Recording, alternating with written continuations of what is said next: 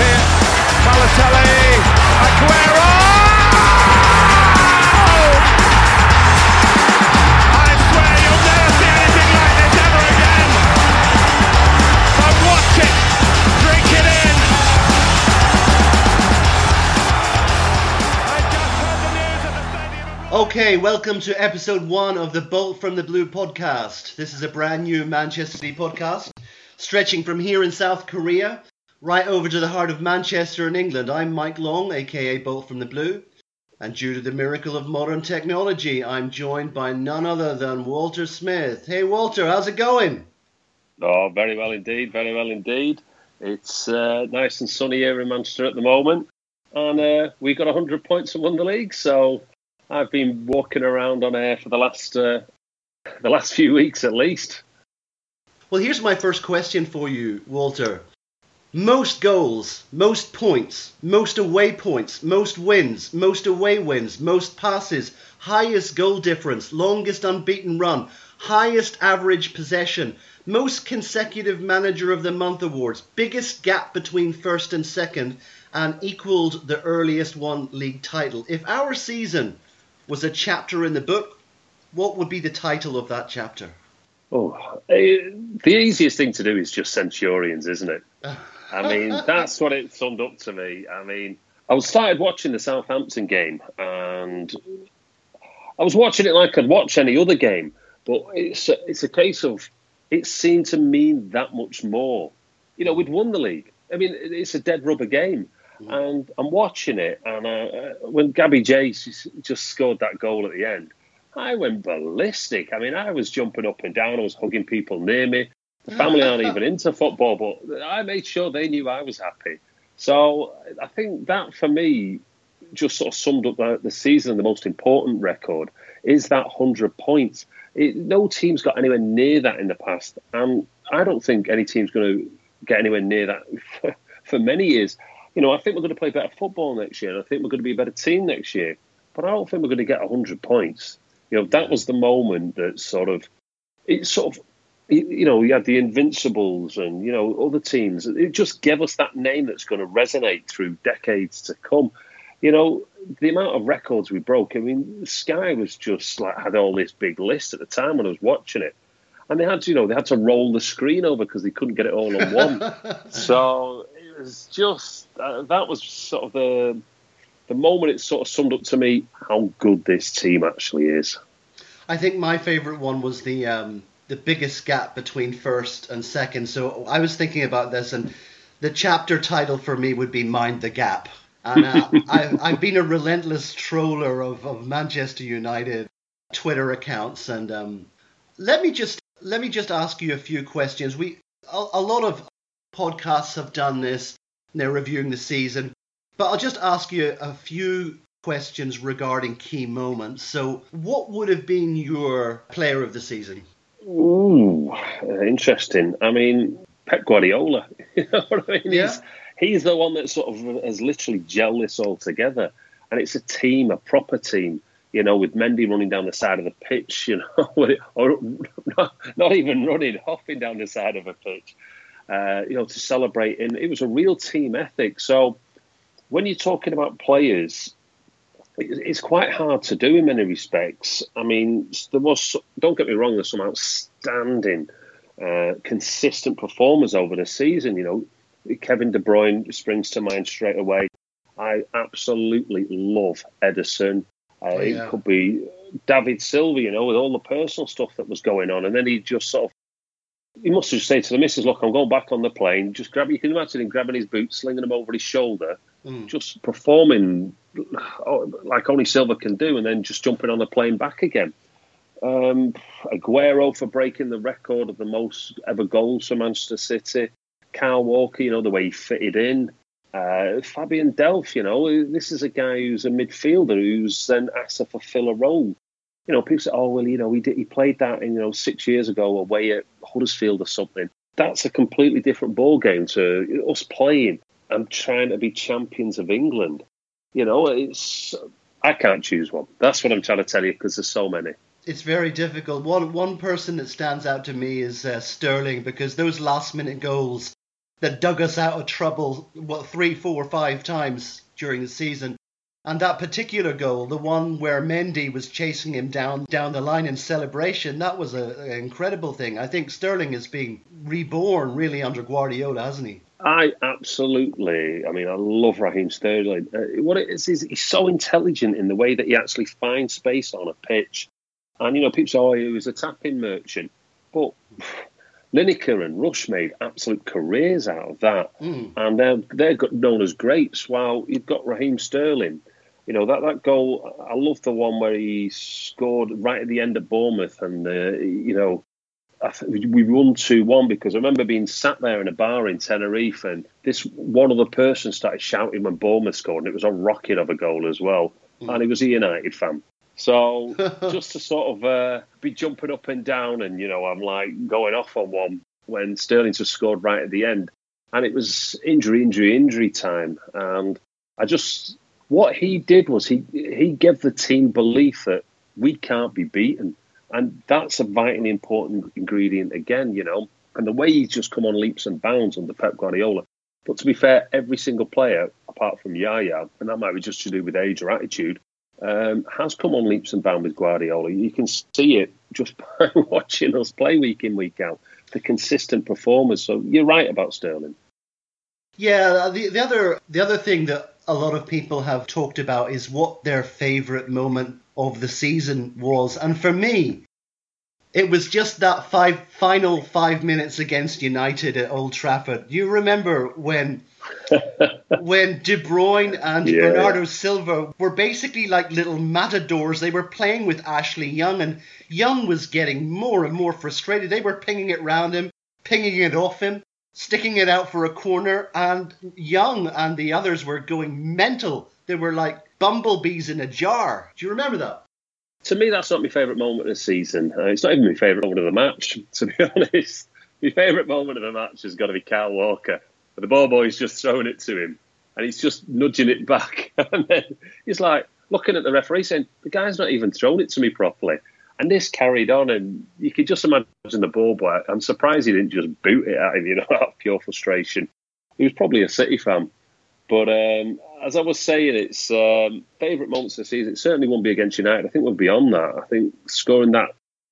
My favourite moment was Sterling against Southampton, and then that was right up until the last 10 seconds of the season, my favourite moment. And then it just had to be big Gabby Jesus scoring that goal. Perfect way to end the season. There's a lot in the news at the moment, and the first thing is the whole thing with Yaya Toure. I wonder what you made of that, because it was such a wonderful farewell. It was beautiful. We gave him a great send-off. Khaldun showed him the beautiful mosaic that they'd made for him. And he gave some lovely speeches. But, it was like a Shakespearean tragedy. Oh, he was only out the door like 5 minutes, and suddenly all of this. What did you make of what he said about Pep? Well, I always feel slightly uncomfortable. It makes me laugh. I remember watching Sunday Supplement, and there was 4 middle-aged fat white men sat around a table discussing racism. And I thought to myself, that doesn't overly strike me as a fair and balanced, and they've no experience of what other people go through. So as a white man, I'd look at the evidence and I could come to conclusions, but I wouldn't hold too much weight with where I was going with it. But I would say, Yaya was saying that he doesn't like Africans. And then you think to yourself, well, hang on a minute. He's trying to buy a £75 million African at the moment, or that's the way it appears to be, in Mahrez. So then, he said, I don't know how racist minds work, but would he just not like Africans, but he would like black players, like Jermaine Boateng, who he signed at. But what made me laugh about the Jermaine Boateng thing was he's got a brother who plays for Ghana, but he plays for Germany. It just seems to be a big mess in what he was saying. And I didn't fully understand, he's a racist, but he likes black players, but not African black players. Or, again, it's a situation that made no sense to me. But then I wouldn't want to be calling big judgments on it. I'd look at the evidence in front of me and say, well, I can't really get where you're coming from. I'd like to sit down with the guy and actually have a chat before making huge judgment on Yaya's character, because as a white man, I've not walked a mile in those shoes.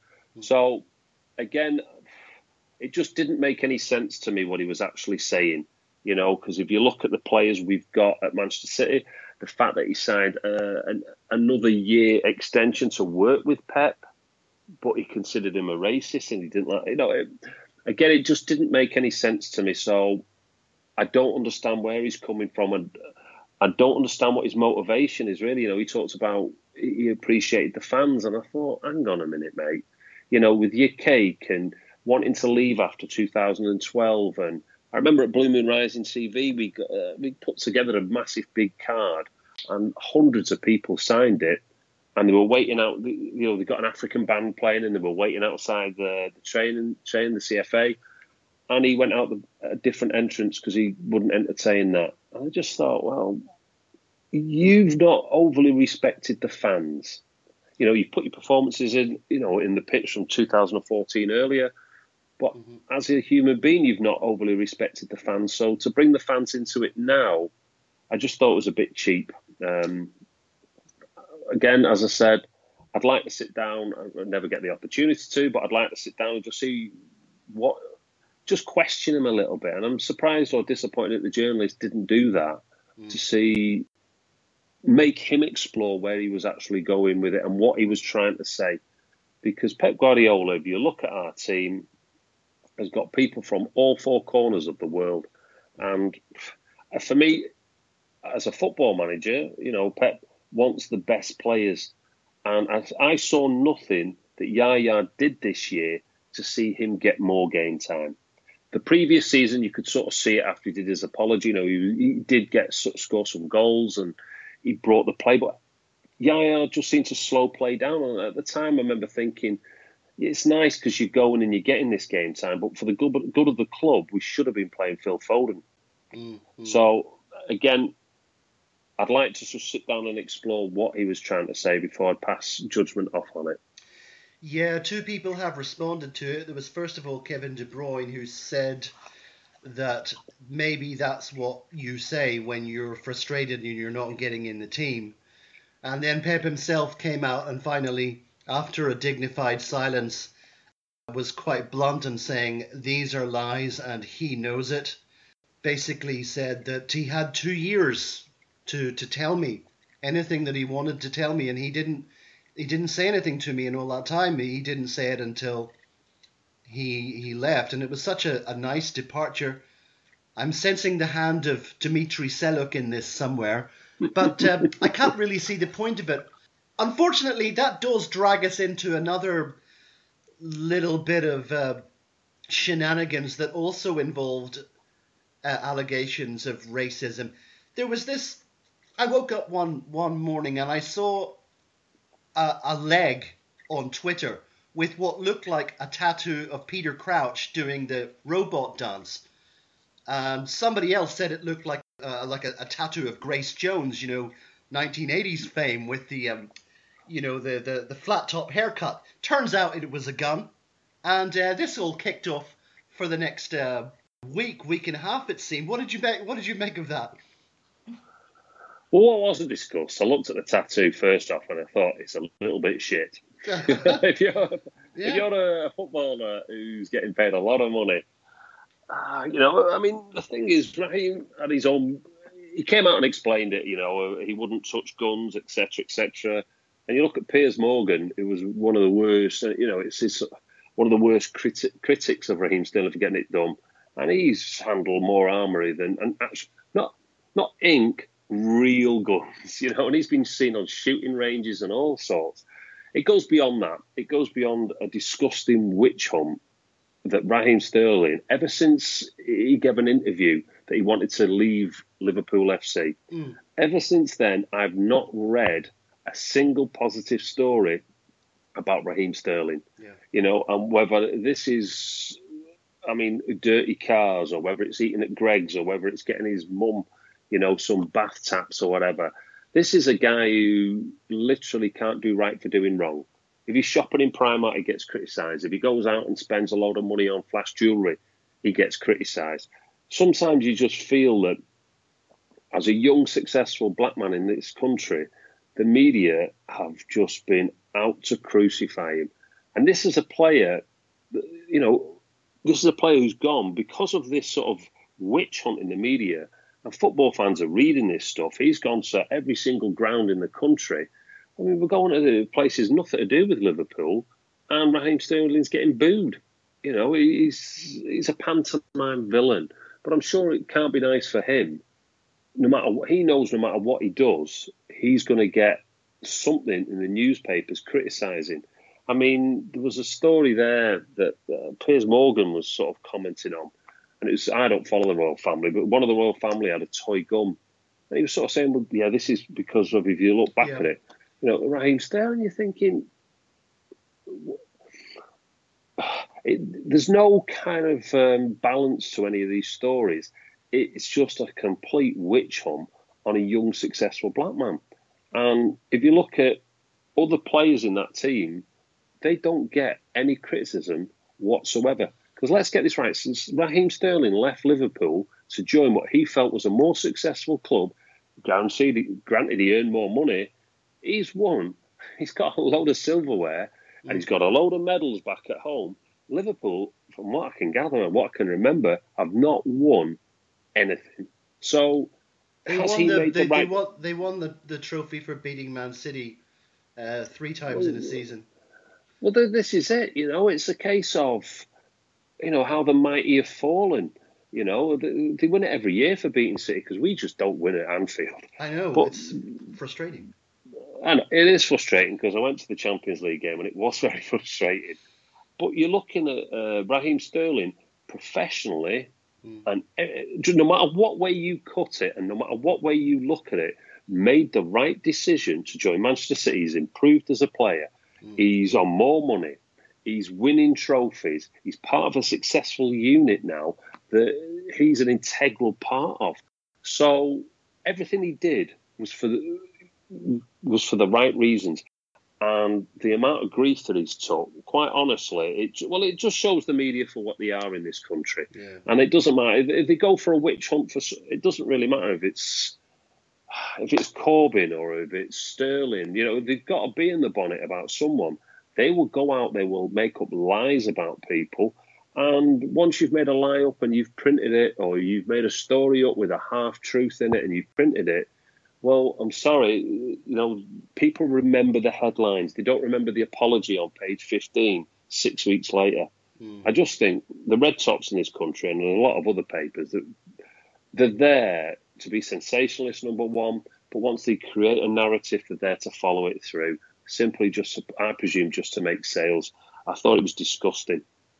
Yeah, hopefully there has been a bit of a backlash about it, even among journalists themselves. So that might cool it down, and it might sort of bring the end of it. But moving on, we hope so. Moving away from that just for a second, as we mentioned before, the World Cup is upon us. Did it surprise you that Leroy Sané was left out of the German World Cup squad? Because there was quite a funny comment by some of the guys on the Football Ramble podcast, and their judgment about Leroy being left out was that it was, and I quote, straying into arrogance to leave out Leroy. It's like flexing your muscles and showing that the English player of the season with double figures goals and assists, yeah, we don't really need him. We're going to choose Julian Brandt instead. And what did you think about that?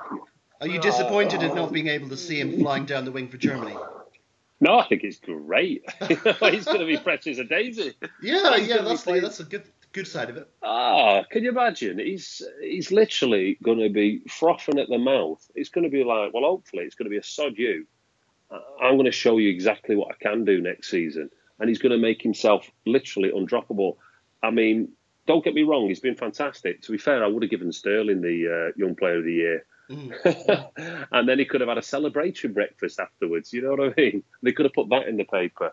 But I think it's great. It's fantastic for Manchester City that he's not going, because we've got so many players going, and you always look at teams that always seem to have a bit of a hangover, for want of a better term, the next season. And it takes these players. I mean, look at Fernandinho coming back from the World Cup last time. He was just goosed, and that lasted. We could argue that lasted for a season. But great news, bad news for Sane. The other thing he just said to me is, anybody putting the money on England to win the World Cup?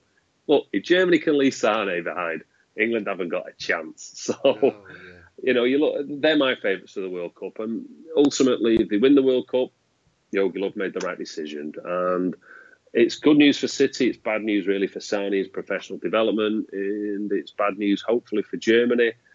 But either way, I really don't care, as long as he's hungry next year to say sod you, and he's got a bit of a chip on his shoulder to really put that extra sort of intensity into his play and that extra sort of intensity into his training day in, day out. When he gets back, Pep will just give him a big hug saying, I'd have brought you. Well, moving on to something a little bit more positive after a few negative stories there. Walter, talk to me about Riyad Mahrez, because I guess for a lot of City fans, they obviously they don't follow other teams' players to the same degree that they follow their own. And so I remember one comment on Twitter where someone was saying about Riyad Mahrez essentially being Jamie Vardy's assist guy. That doesn't do him justice. I've looked at quite a lot of videos of Mahrez. What's your feelings about him and what he can bring to City's team? I think he's going to. You could argue that he's going to be one of the first, not the first, but one of the first sort of signings that we're going to acquire. We get him. That's top draw. That's been brought in. That's been from the Premier League. You could argue Tevez, I suppose, but this guy, he's absolute quality, and he provides something different as well.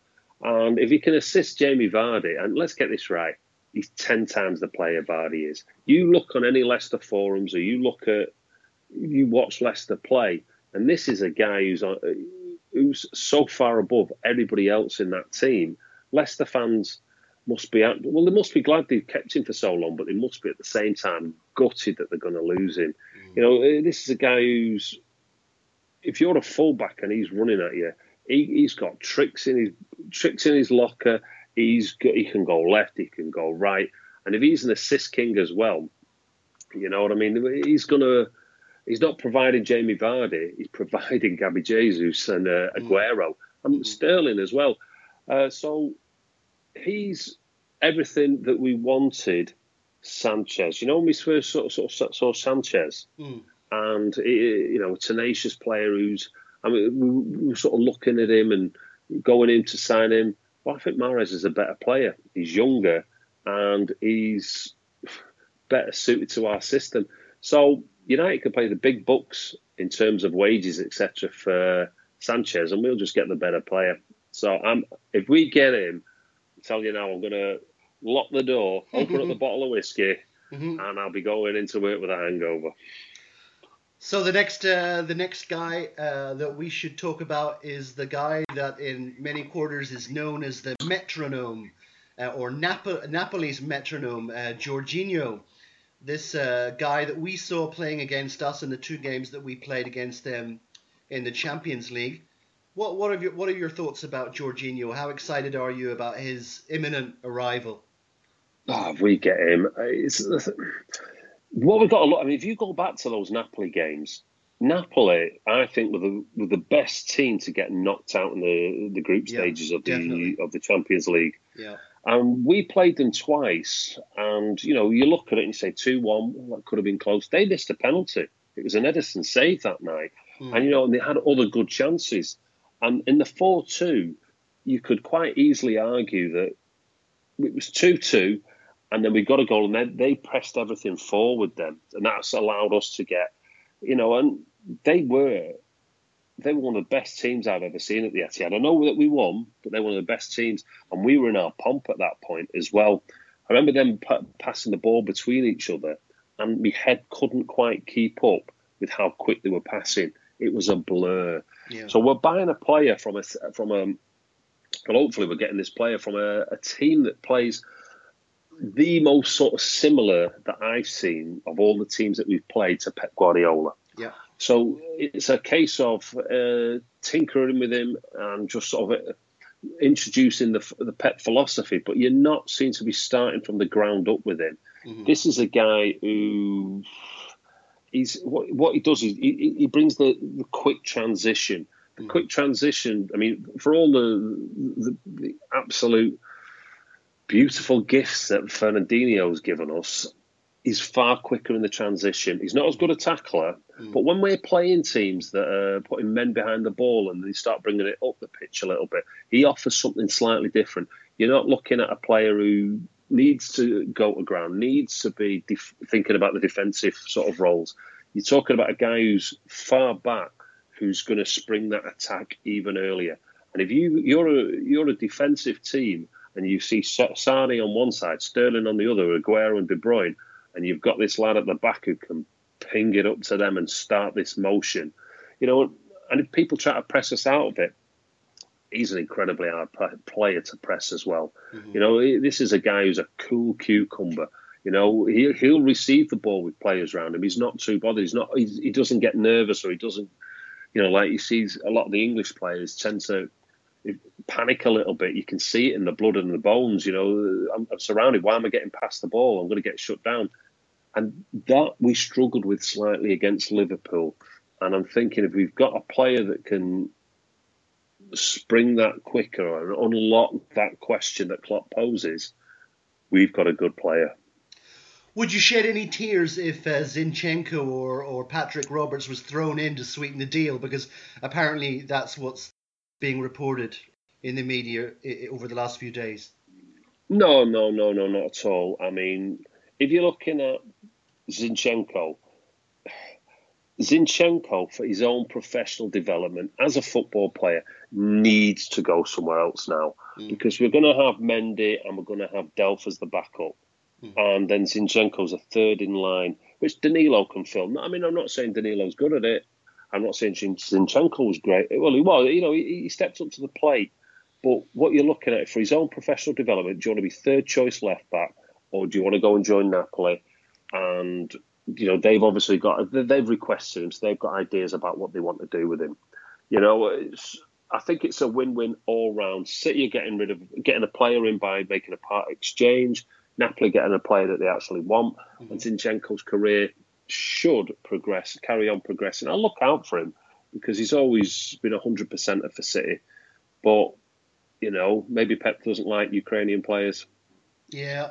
According to Sam Lee from Goal.com, despite these signings that City are going to make, they're still keeping the powder dry, as it were, for the possibility of the so-called marquee signing.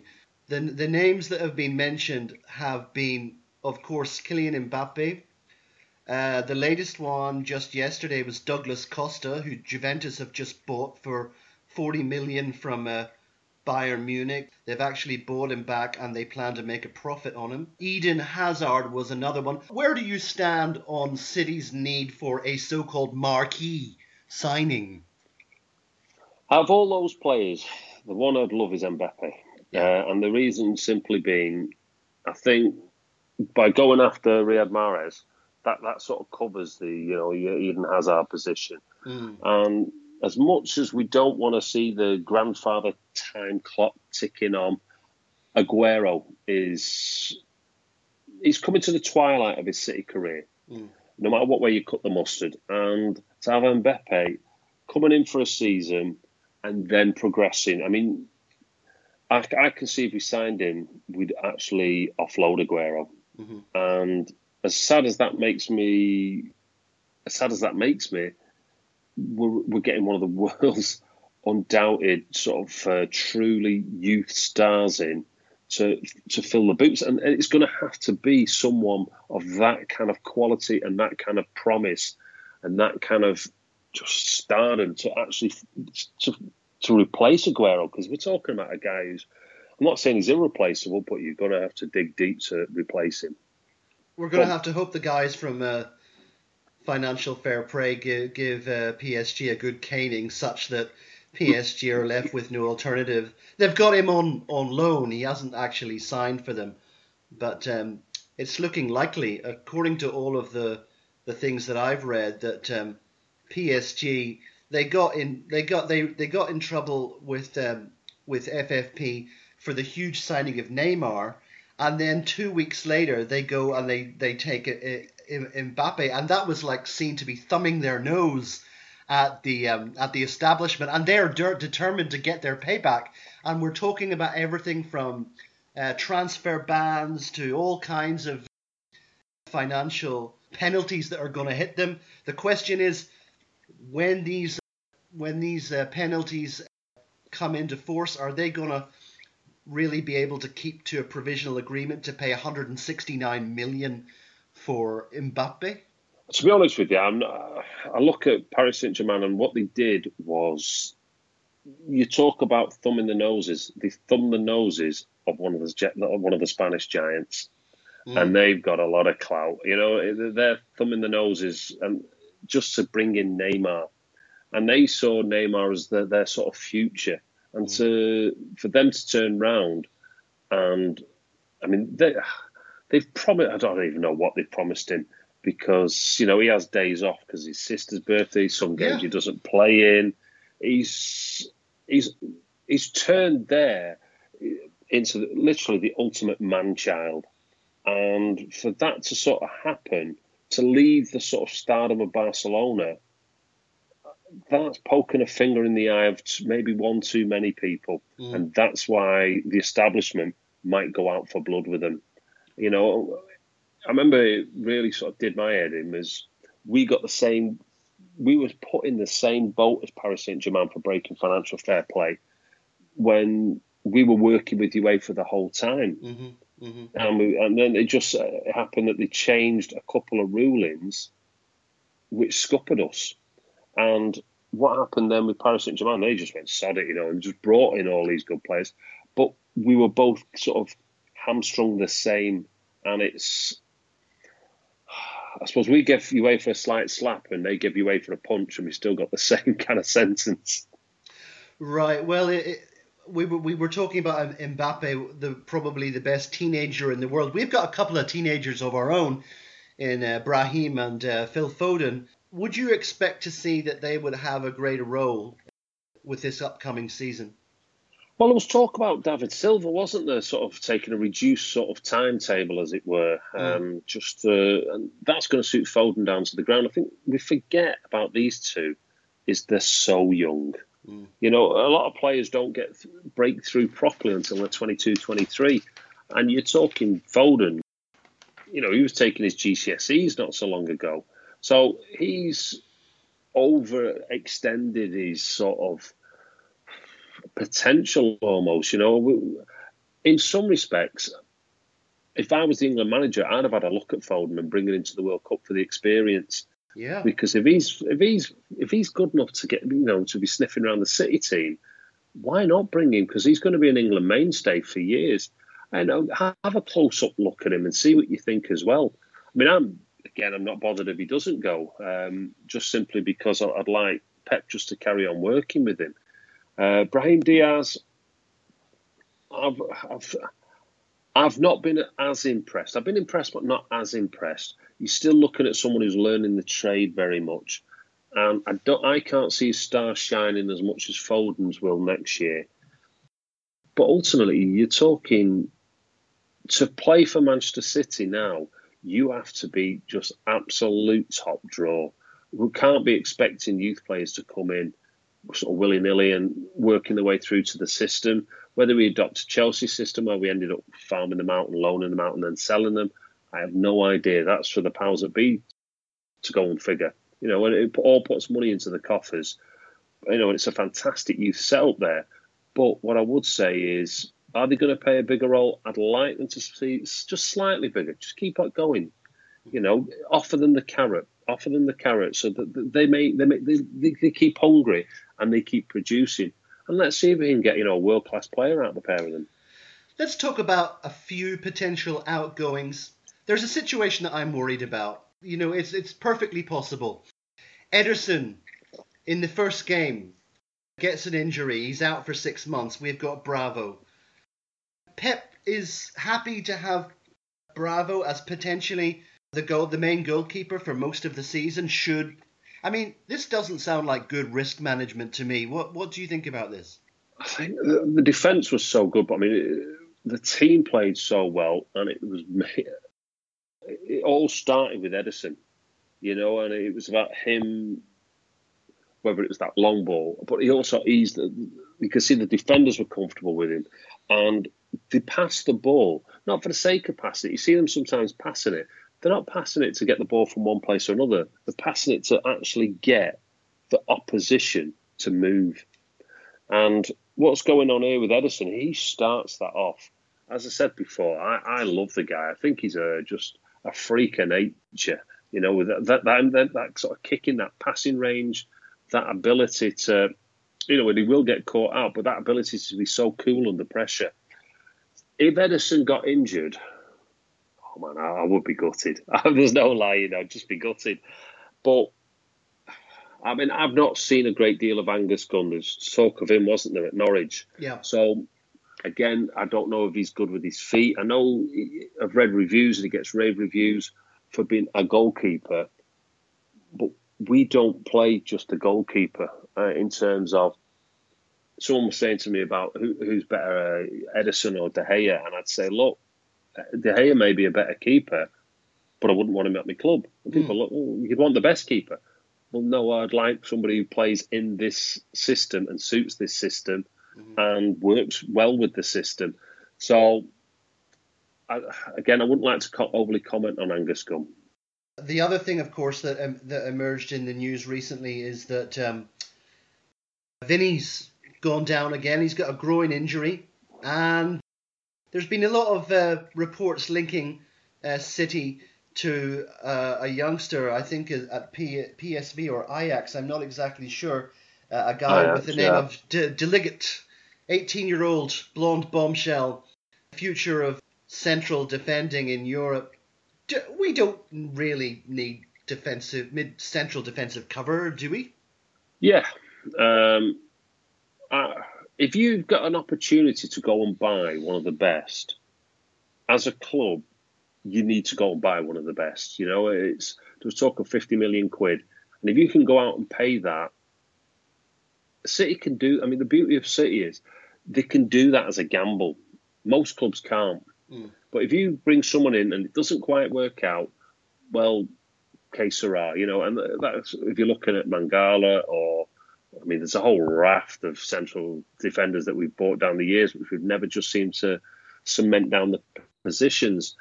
Vinny, I think this will be Vinny's last season, and you talk about highlights. That was one of my highlights, was the Vinny of old. Yeah. Sort of, he came to the surface, and I love the fact that him and Stones and Bernardo and Delph and Walker all went down to a boozer, in Altrincham, and got pissed. Which I just thought, but can you imagine being a fan there and that sort of? There's a United fan at my work, and he was there, and they all went out and got pissed. He went, "I'd love it if our players did that." And I'm thinking, it's old school. It's like sort of giving back to the fans a little bit, and almost showing, look, us footballers, we're human as well, and we appreciate. This is our way of sort of saying, brilliant. We are in this together, and I think that was very much down to Vinny. Do we need central? I'm no doctor, so let's see how Vinny gets on. You know what I mean? Mm-hmm. And he was fantastic last season, and we can plan for the future without him. Maybe at the end of next year. But if you've got one chance to go and buy this guy, go and buy this guy. Okay. Well, I think possibly one way to sort of wrap up this first episode of the Bolt from the Blue podcast is maybe just to have a little word about our potential threats next season. Obviously, there's the team from just outside Manchester. There's Liverpool. Who do you see as threatening us next season, if anyone? Are you worried by United buying Fred? Are you worried by Liverpool buying Fabinho and going after Nabil Fekir. Does any of this stuff give you concerns? No. No. It's just In a word. absolutely no. Well, no, in a word, no. You know, I think Fabinho's a great signing for Liverpool, by the way. Yeah, he is. And then I look at what made me laugh is someone was talking about Fred playing for United and he'd be able to release Pogba. And I thought, well, hang on a minute, that's like buying an iPhone for 90 million and then having to buy a Matic lead and a Fred lead to actually make this thing work. Mm-hmm. You know, the guy's got more sort of excuses. You know, he's a good player, he's a great player. Would he suit our system? No, but I'm not overly worried about United. United have got a lot more issues than just buying in a defensive sort of another defensive cover for Carrick, who they didn't really use anyway. Mm-hmm. You know, them fullbacks need replacing, and you know they've addressed one of them, but you know that left back Ashley Young, I hope he starts next season. Mm-hmm. You know, they've got a lot of great individuals at United, but what they've not got is a harmony. They don't seem to be coached correctly. They're not being let off the leash. They're almost sort of constrained by this system that Mourinho just seems to absolutely enforce with an iron bar sometimes. Mm. But Liverpool, again, that's a great signing. I think you're looking at it. But then again, Chelsea, you don't know who they're going to bring in. Mm-hmm. And you don't even know if Roman Abramovich is going to be there. Absolutely. He can't get back in the country. Well, he can't, and you know you've got all these sort of factors, and then you look at City, and it's just ticking now. You know, it's just ticking along, and if we get these two players in, maybe go after a third. You know, whether it's the defender or whether it's a backup goalkeeper or whether it's let's just all go balls to the wall and go and get Mbappe. You're looking at 19-point gap. And the gap was even far bigger to Liverpool. So they've got a lot of making up to do. And you look at Pep's recent history when he was at Bayern Munich. Once he won the league and he managed to motivate the players to do it again and to do it again. And you could hear them talking at City. Whether it was Kyle Walker or whoever, Kevin De Bruyne, yeah, we've done it. Now let's do it again. And that's what all great teams, and when I say great, truly great teams do, they literally win the trophy. It's in the cupboard. I've celebrated. I've gone down to Altrincham on the piss. Now I'm going to move on to the next one. Mm-hmm. And if you want evidence of City being motivated, we had 5 or 6 dead rubbers at the end of that season. Mm-hmm. And we won pretty much every single one of them and got that 100 points. So motivation to do well doesn't seem to be a big factor for me. Yeah. Just on the subject of Liverpool, I suppose we shouldn't finish without mentioning the news that came in, the penalty imposed by UEFA on Liverpool for bricking our bus.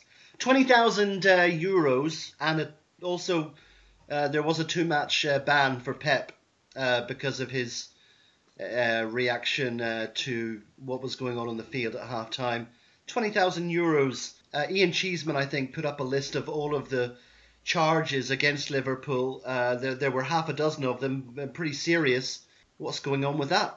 Well, I'd say they did I mean, I'm no mechanical expert, but I reckon it'd cost over 20 grand to get that bus fixed. Yeah. You know, and then also on top of what annoyed me most about this is Merseyside police were absolutely complicit with what was going on. Mm-hmm. When you saw the Napoli fans coming up, they were stood. Liverpool fans were stood on the top of police vehicles, and I'm thinking, this is just absolutely outrageous. And for me, what it also did was they got away with it with City. Then they tried it with the Napoli fans, and the Napoli, and the Napoli fans don't already know what's going on. They think and someone's ended up getting absolutely seriously hurt. Mm. And you know, nothing against that guy. I hope he gets a full recovery and continues to go to Anfield for many years. But who set that situation up for that kind of... And luckily he wasn't killed, but who set that whole situation up? I'm thinking Merseyside police have got a lot of questions to do. And I think GMP and the MEN should be hounding them about what's gone on, because they listed out literally which route the City bus was going to take that night. and what the times of the actual bus that was going to be there, it just, for me, and then finding them £20,000. What is the motivation not to do that again? There's none, absolutely none. And so, if there's no motivation not to do it, what's going to happen if next time we play there, if it's a big night like that? They're going to do exactly the same. So, did you take a certain cruel, sadistic pleasure when they were dumped out of the Champions League final? Is Sergio Ramos your new hero?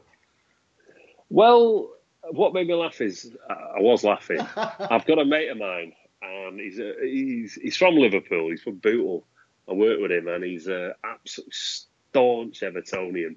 So that was the first person I rang, and he was loving it. I mean, I rang him actually after we played Anfield because I parked near Goodison that night, and I rang him up, and I was stuck in a car park for an hour, and he made me feel a lot better because as much as I dislike what went on and the sort of the whole mythology about that goes on around Liverpool, he hates it. He makes me look like an absolute amateur when it comes to the vile, not just the vile feelings that he has towards Liverpool. So I just rang him up and he cheered me right up. So that's when, and he's a big Madrid fan because he used to live in Spain for a few years. Scouts were in Spain.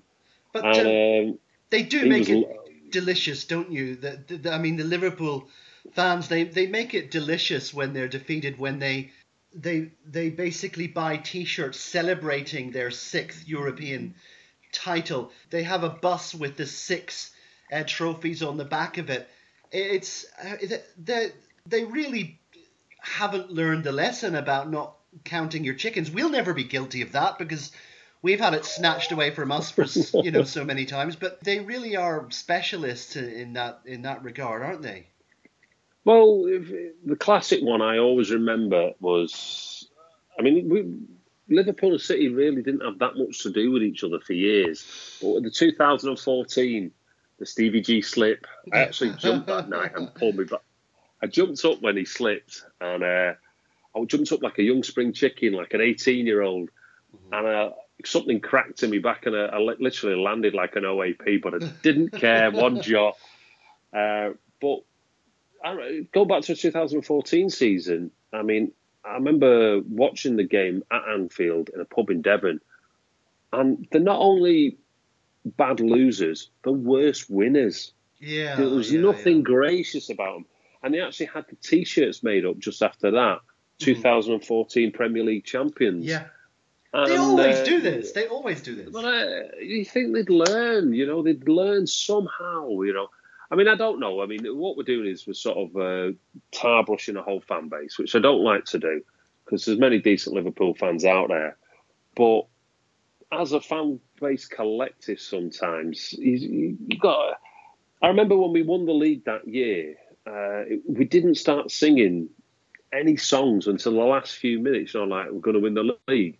I think it was West Ham we beat at home, and it was literally the 85th minute, and you could hear one person like, "We're going to win the league." And it's like, oh God, should we be singing this? Should we be singing it? Anything can happen. But all the results were sort of going in our favour, and 89th minute, you could feel the sort of crowd were going over it. Why they do it early? Why they count all these chickens? It just seems to be entitlement. That's the word I'm looking for. Just a sense of entitlement. Has it amused you that the cynics among us are saying that Liverpool are actually trying to bleach Loris Karius's reputation by saying that he was actually concussed at the time when he threw in those 2 goals? Well, to be honest with you, I couldn't give a toss. But I remember he went to a hospital in America to get this scandal to say he was concussed. Now, this hospital was in Massachusetts, which is where the Liverpool owners are from. Who is the chair on the board of this hospital? It's J.W. Henry. Yeah. And you're thinking, has no one just connected these dots up of, hang on a minute, this is a guy who's gone to a hospital owned by Liverpool FC, basically, and he's there saying, oh, yeah, he's a bit concussed.